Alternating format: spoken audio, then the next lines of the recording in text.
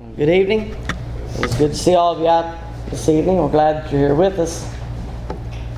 Our lesson for tonight is back to our one-word series, and tonight we're looking at the word resurrection. Last week a couple of weeks ago we looked at the word judgment, and tonight we're looking at resurrection. As we look at the word resurrection, I think we all have an idea of what that means, mostly in regard to Jesus. But if I were to ask you to define the word resurrection, how would you define it? Resurrection is defined as the action or fact of resurrecting or being resurrected, such as the raising of something or someone that was dead to life. And though the word is mostly used in a religious sense, it could also be used in other ways. Something that has been buried for many years being unearthed and used. Maybe some kind of a bill that was never passed and someone goes back and maybe they revise a little bit and bring it to life. They resurrect that idea. And so resurrection can be used in other ways other than the way that we normally use it. But often when we think of resurrection, we are reminded of certain individuals that are mentioned in Scripture. I might think of the Shunammite woman's son in 2 Kings chapter 4 with Elisha and how he was resurrected. Or Jairus' daughter in Luke chapter 8. Or especially one that we would remember, Lazarus in John chapter 11. And all of these were resurrected by the power of God. But they all have something in common too, and that is that they all had to die again. They were resurrected, but they had to die again. And these were used as examples of the power of God to strengthen the faith of believers and to show the unbelieving that with God, the impossible is possible. But I don't want to spend our time on those instances of resurrection, because I do think that there is something else in this word that we can look at to a greater degree. Some other ways that resurrection is used in Scripture are in Christ's death, burial, and resurrection. The representation of Christ's death, burial, and resurrection in baptism, and the resurrection of the saints from death to eternity. These will be the focus of our lesson for tonight on the word resurrection. We begin with the resurrection of Jesus Christ and the importance of it. And to really get the full significance of His resurrection, we have to go back to His death on the cross. Jesus suffered physical pain and torture, as well as mental anguish over the events surrounding His death. In the Garden of Gethsemane, He prayed to His Father. In Matthew 26 and verse 39, it says that He went a little farther and fell on His face and prayed, saying, "O my Father, if it is possible, let this cup pass from me. Nevertheless, not as I will, but as you will." He was beaten and mocked following His so-called trial, and He was forced to bear a cross, His own cross. In Matthew 26, and picking up at verse 65, it says, "Then the high priest tore his clothes, saying, 'He has spoken blasphemy. What further need do we have of witnesses? Look now, you have heard his blasphemy.'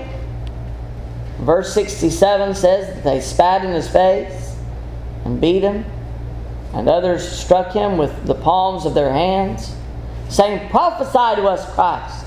Who is the one who struck you?' In chapter 27, picking up with verse 27. Then the soldiers of the governor took Jesus into the praetorium and gathered the whole garrison around him. And they stripped him and put a scarlet robe on him. When they had twisted a crown of thorns, they put it on his head and a reed in his right hand. They bowed the knee before him and mocked him, saying, "Hail, King of the Jews!" And they spat on him, took the reed and struck him on the head. And when they had mocked him, they took the robe off him, put his own clothes on him, and led him away to be crucified. Now the next part is recorded in Matthew, but I want to read the next verse from Luke 23 and verse 26. Now as they led him away, they laid hold of a certain man, Simon a Cyrenian, who was coming from the country, and on him they laid the cross that he might bear it after Jesus. We know that Jesus had to bear his own cross. It's often speculated that he stumbled somewhere along the way, and that's not too hard of a thing to understand maybe, but we're not told that specifically in Scriptures. But for whatever reason, they caught someone else to bear his cross, and his name was Simon. After enduring such horrendous treatment, he was nailed to the cross, where he died for the sins of the world. Luke 23, picking up with verse 44. Now it was about the 6th hour, and there was darkness over all the earth until the 9th hour. And the sun was darkened, and the veil of the temple was torn in two.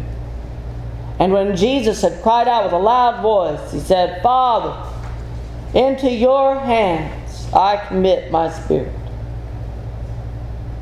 Having said this, he breathed his last. Jesus died for the sins of mankind, taking on the punishment that belonged to us as transgressors. We also read in Scripture of his burial, starting in Matthew 27 and verse 57. Now, when evening had come, there came a rich man from Arimathea named Joseph, who himself had also become a disciple of Jesus. This man went to Pilate and asked for the body of Jesus. Then Pilate commanded the body to be given to him.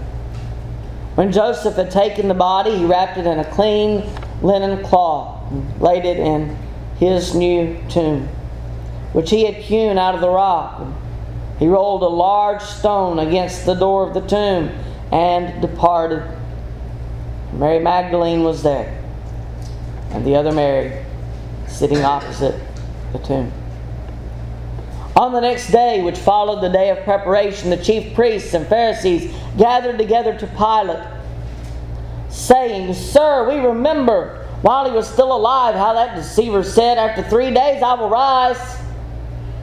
Therefore command that the tomb be made secure until the 3rd day, lest his disciples come by night and steal him away and say to the people, 'He has risen from the dead.' So the last deception will be worse than the first." Pilate said to them, "You have a guard, go your way. Make it as secure as you know how." So they went and made the tomb secure, sealing the stone and setting the guard. Jesus died. And after death, as tradition would have it, he was buried.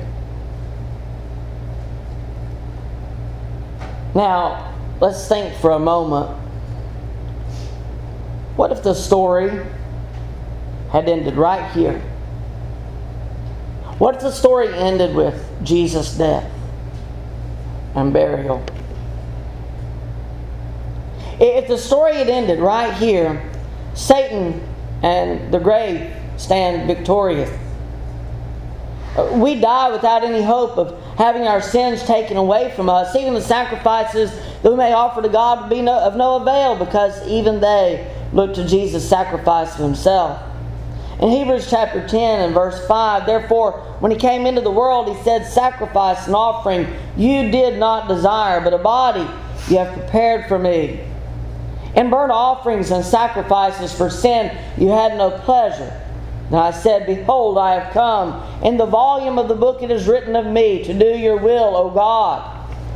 In verse 11, and every priest stands ministering daily and offering repeatedly the same sacrifices, which can never take away sins. But this man, after he had offered one sacrifice for sins forever, sat down at the right hand of God, from that time waiting till His enemies are made His footstool. For by offering He has perfected forever those who are being sanctified.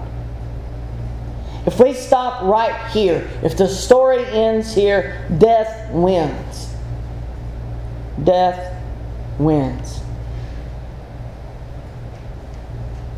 But the story doesn't end there. With Jesus' resurrection from death, it is not the end. Let's look a little closer at Jesus' resurrection. Pick up with Matthew 28 and verse 1. Matthew 28 and verse 1. Now, after the Sabbath, as the first day of the week began to dawn, Mary Magdalene and the other Mary came to see the tomb. And behold, there was a great earthquake, for an angel of the Lord descended from heaven and came and rolled back the stone from the door and sat on it. His countenance was like lightning, and His clothing as white as snow. And the guards shook for fear of Him and became like dead men. Verse 5, but the angel answered and said to the women, do not be afraid. I know that you seek Jesus who was crucified. He is not here, for He is risen, as He said. Come, see the place where the Lord lay, and go quickly and tell His disciples that He is risen from the dead. And indeed He is going before you into Galilee. There you will see Him. Behold, I have told you. So they went out quickly from the tomb with fear and great joy, and ran to bring His disciples word. I wonder about that fear that they had. That contrast between fear and great joy, the mixed emotions that they had. But they ran. They had great news to share. And so they ran with it. Over a period of 40 days, Jesus made many appearances of Himself to His disciples, assuring them that Scripture was fulfilled, that He was risen, that He was alive. It is only after Jesus' resurrection that we find victory in His sacrifice.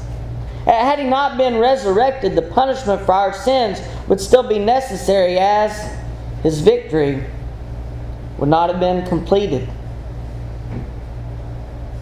For us to be victorious, for us as Christians to stand victorious over death, over Satan, just as Jesus did, He had to rise from the dead. And so that was an important part of the story. We know that Jesus is alive. We believe by faith that Jesus is alive, and His resurrection means a great deal to us as Christians. But let's look at another form of this word resurrection. Let's look at the resurrection of baptism. In answer to the question, men and brethren, what shall we do? In Acts 2:37, we read Peter's answer in verse 38. Repent and let every one of you be baptized in the name of Jesus Christ for the remission of sins, and you shall receive the gift of the Holy Spirit. For the promise is to you and to your children and to all who are afar off, as many as the Lord our God will call. Notice here that in the answer to the question, what shall we do? They wanted to know, what shall we do next? They had heard this great sermon by Peter. And now they're wondering, what shall we do next? And what does he tell them? He tells them, repent and let every one of you be baptized. Now, why is that so complicated to understand? I don't know. But the world seems to see that a little differently, don't they? It says very plainly, very clearly, clear enough that we can understand exactly what Peter was saying. Repent and let every one of you be baptized in the name of Jesus Christ. And he gives the result. If you repent and if you are baptized in the name of Jesus Christ, you can have remission of sins. Baptism is most certainly a part of the plan. Obedience in baptism is a representation of Jesus' own sacrifice for our sins. When we repent of our sins, we die. The life that we have formerly lived, we have no desire to live that way any longer. And so that's a representation of Christ's death. When we die to sin, we see His death. We are baptized for the remission of our sins. And as we are baptized, as we look at that water becomes a grave. It's where our spiritual being is buried. And it's a representation of the burial of Christ. And coming up out of that watery grave, we are resurrected. Resurrected to walk a new life, a new direction. We are resurrected to walk in Christ. And so as we see our own resurrection from that watery grave, we can also see the resurrection of Christ from the dead. In Romans 6, beginning with verse 1 and reading through verse 14. Romans chapter 6 and beginning with verse 1, we see these things laid out very clearly by Paul. What shall we say then? Shall we continue in sin that grace may abound? Certainly not. How shall we who died to sin live any longer in it? Or do you not know that as many of us as were baptized into Christ Jesus were baptized into His death? Therefore we were buried with Him through baptism into death, that just as Christ was raised from the dead by the glory of the Father, even so we also should walk in the newness of life. Verse 5, for if we have been united together in the likeness of His death, certainly we also shall be in the likeness of His resurrection. Knowing this, that our old man was crucified with Him, that the body of sin might be done away with, that we should no longer be slaves of sin, for he who has died has been freed from sin. Now if we died with Christ, we believe that we shall also live with Him, knowing that Christ, having been raised from the dead, dies no more. Death no longer has dominion over Him. For the death that He died to sin once for all. But the life that He lives to God. Likewise, you also reckon yourselves to be dead indeed to sin, but alive to God in Christ Jesus our Lord. Therefore do not let sin reign in your mortal body, that you should obey it in its lust. And do not present your members as instruments of unrighteousness to sin, but present yourselves to God as being alive from the dead, and your members as instruments of righteousness to God. For sin shall not have dominion over you, for you are not under law, but under grace. Now, as we look at the words of Paul here, as he writes this letter to the Romans, we see the difference between a Christian and a sinner. Some people don't understand that when we become a Christian, that we are no longer like we once were. We no longer live the life that we once lived. We are different. And as a Christian, I am no longer a sinner. Why? Go back to, let's pick up with verse 10. For the death that he died to sin once for all, but the life that he lives to God. Likewise, you also reckon yourselves to be dead indeed to sin. I'm not a sinner any longer, because I am to be dead to sin. And here's the difference. Reckon yourselves to be dead indeed to sin, but alive to God in Christ Jesus our Lord. Therefore do not let sin reign in your mortal body, that you should obey it in its lust. I no longer obey sin. Does that make me perfect? No. I do make mistakes from time to time. I do sin against God. I do things sometimes that I wish I didn't. But that doesn't make me a sinner any longer, unless I completely surrender myself to sin once again. But sin is not to reign within us. And it no longer reigns within me if I am the Christian that I ought to be. I no longer obey sin. I no longer live for sin. I am different. Verse 13, and do not present your members as instruments of unrighteousness to sin, but present yourselves to God as being alive from the dead, and your members as instruments of righteousness to God. And notice what it says in verse 14, for sin shall not have dominion over you, for you are not under law, but under grace. When I become a Christian, I am no longer a sinner, because sin no longer has dominion over me. It no longer rules my life. My life is ruled by God, by Christ, my service to Him. That's what I live for. I am under grace. The grace, the amazing grace of God.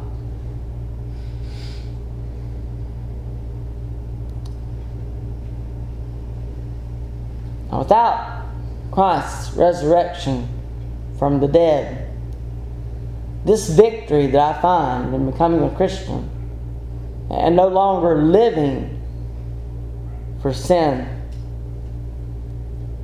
without His resurrection, you see, we cannot be victorious. And without obedience to God's plan, we cannot be victorious. Now, if I refuse to obey the gospel, if I refuse the grace of God, then I remain a sinner. I'm still in my unrighteousness. I cannot find victory.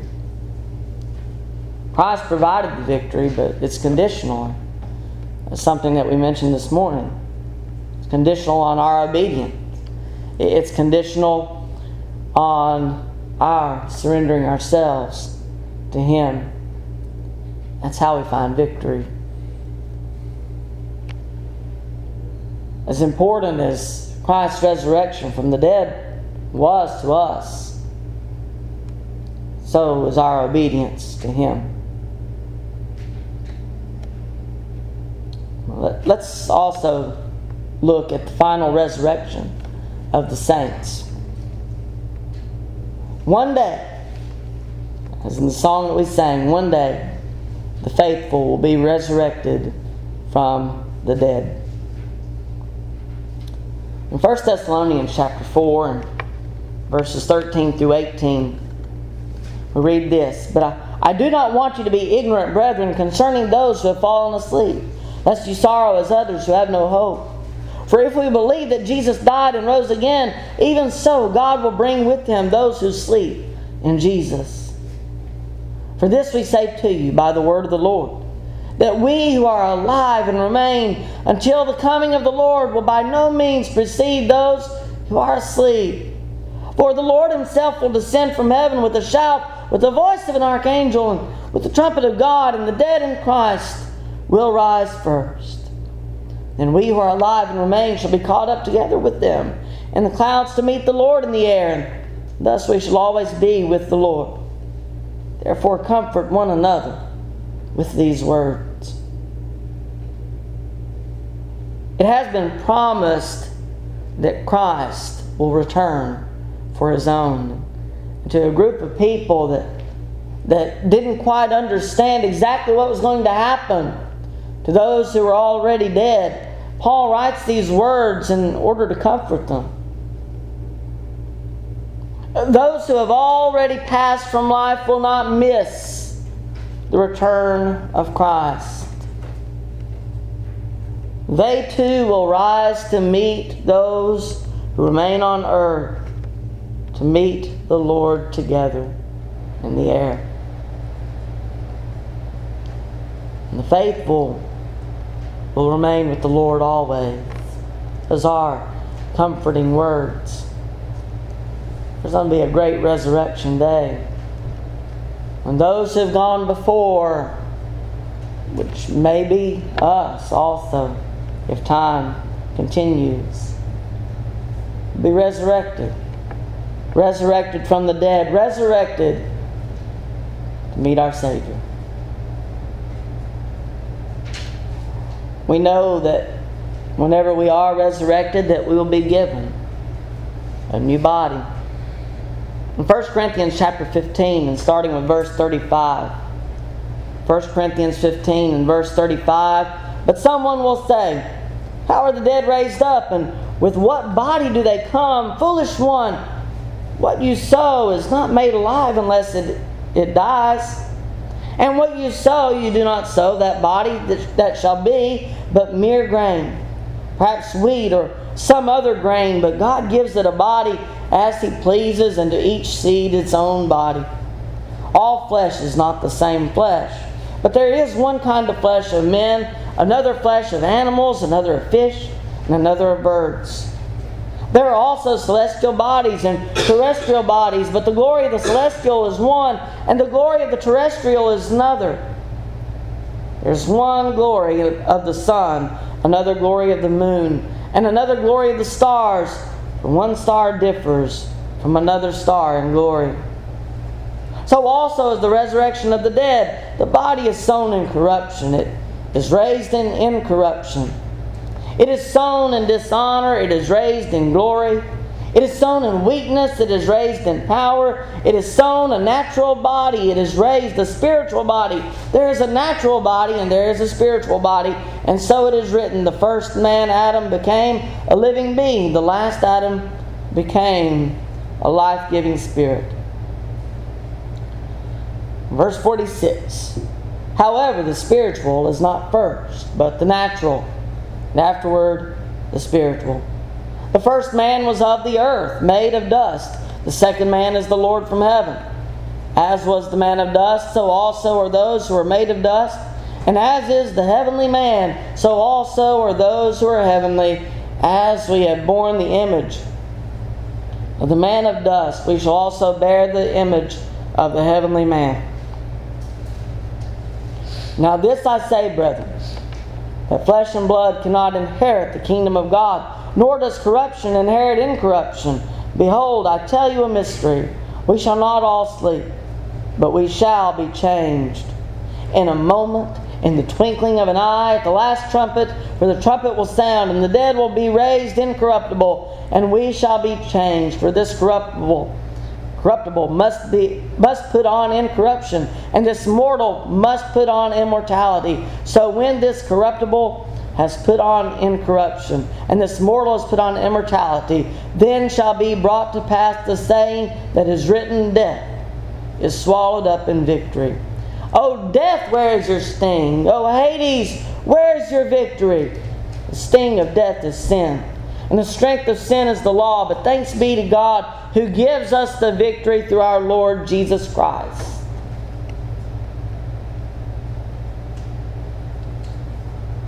I remember seeing pictures from somewhere in my past of what people view the resurrection to be. And I remember seeing pictures of a great light and of Jesus in the sky, and all these people are leaving the earth in the form that they are in. I don't know what will look like, but we'll be changed. We are told that we'll be changed. The body that we will possess will be incorruptible. It will be immortal. It will be of a spiritual nature, not the nature that we are familiar with. Now, do I believe that we will know each other? Absolutely. I believe that we'll know each other in heaven. We'll know who we are. But we'll be different. We do not know what our spiritual being will look like, but we know that the earthly bodies that we now possess will be no more. We, as Jesus, will gain a victory. Victory over death. A victory over the grave. Oh, death, where is your sting? Oh, Hades, where is your victory? We will be resurrected to an eternal reward. We're told a little bit about that reward in Revelation chapter 21. Beginning with verse 1. Now I saw a new heaven and a new earth, for the first heaven and the first earth had passed away. Also there was no more sea. Then I, John, saw the holy city, New Jerusalem, coming down out of heaven from God, prepared as a bride adorned for her husband. And I heard a loud voice from heaven saying, Behold, the tabernacle of God is with men, and He will dwell with them, and they shall be His people. God Himself will be with them and be their God, and God will wipe away every tear from their eyes. There shall be no more death, nor sorrow, nor crying. There shall be no more pain, for the former things have passed away.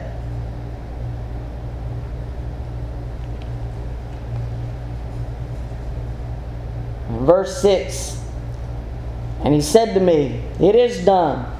I am the Alpha and the Omega, the beginning and the end. I will give of the fountain of the water of life freely to him who thirsts. He who overcomes shall inherit all things, and I will be his God, and he shall be my son. Through the victory of Christ's death, burial, and resurrection from the dead, we who are faithful,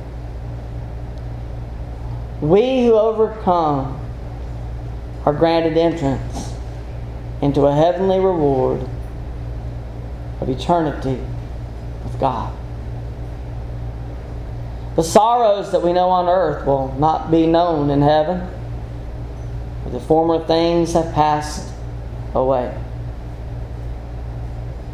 I remember several years ago now, there was a song that came out on Southern Gospel Radio. Tim Lovelace, I think, was the one that sang it. He sang about all the things that won't be in heaven, and all the aches and pains that age brings, and all the discomforts of life. All those things are going to be taken away. The faithful will be given a wonderful reward, but we are also told that those who fail will not be so fortunate. I did a class on Revelation for the School of Preaching a year or so ago. Brother Glenn Pritchett was in that class. Some of you may know him. He's been here before. And one of the things that he said in every class, well, what if I don't overcome? And that's something that has stuck with me. We talk so much about, within the churches of Asia especially, each one, he who overcomes will be given a crown of life, or he who overcomes will gain access to the fountain of life, or all these things that we will receive if we overcome. But what if? What if I don't overcome? Answer is given in Revelation 21 and verse 8. But the cowardly, unbelieving, abominable, murderers, sexually immoral, sorcerers, idolaters, and all liars shall have their part in the lake, which burns with fire and brimstone, which is the second death. Those who do not overcome will also be rewarded for their deeds. But I'm sure it won't be the reward that they're expecting or hoping for. All unrighteousness is sin. And sin not repented of will lead to death, as we read in 1 John 5:17. All unrighteousness will lead to death.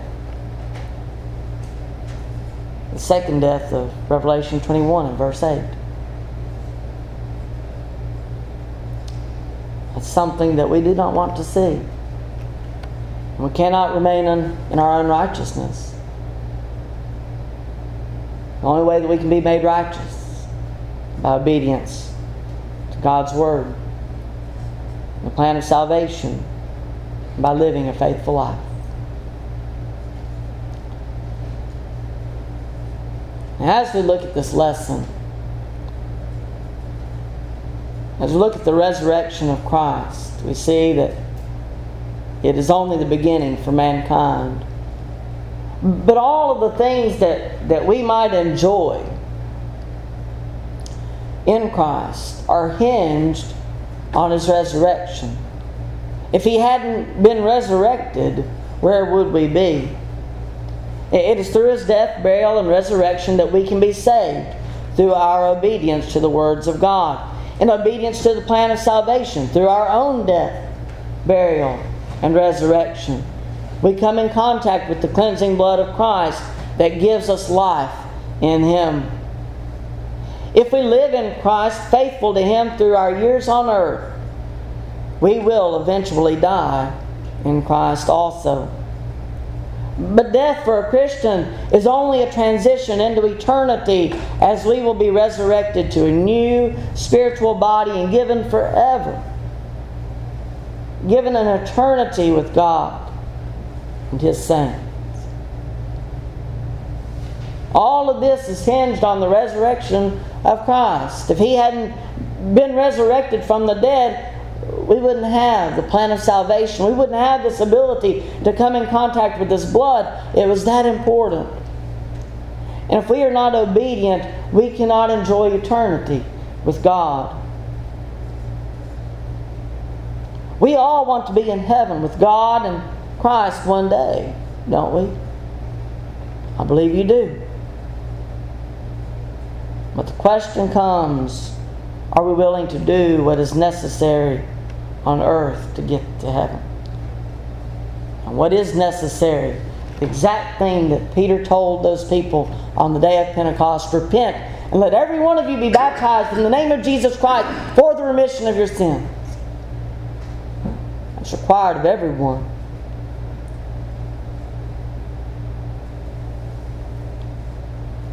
Now, those unwilling to become Christians, those unwilling to give their life to Christ in obedience to His Word, will not be able to enjoy that eternity with Him. And likewise, those who may have turned away from God at some point in their life, those who have not remained faithful, they cannot overcome either.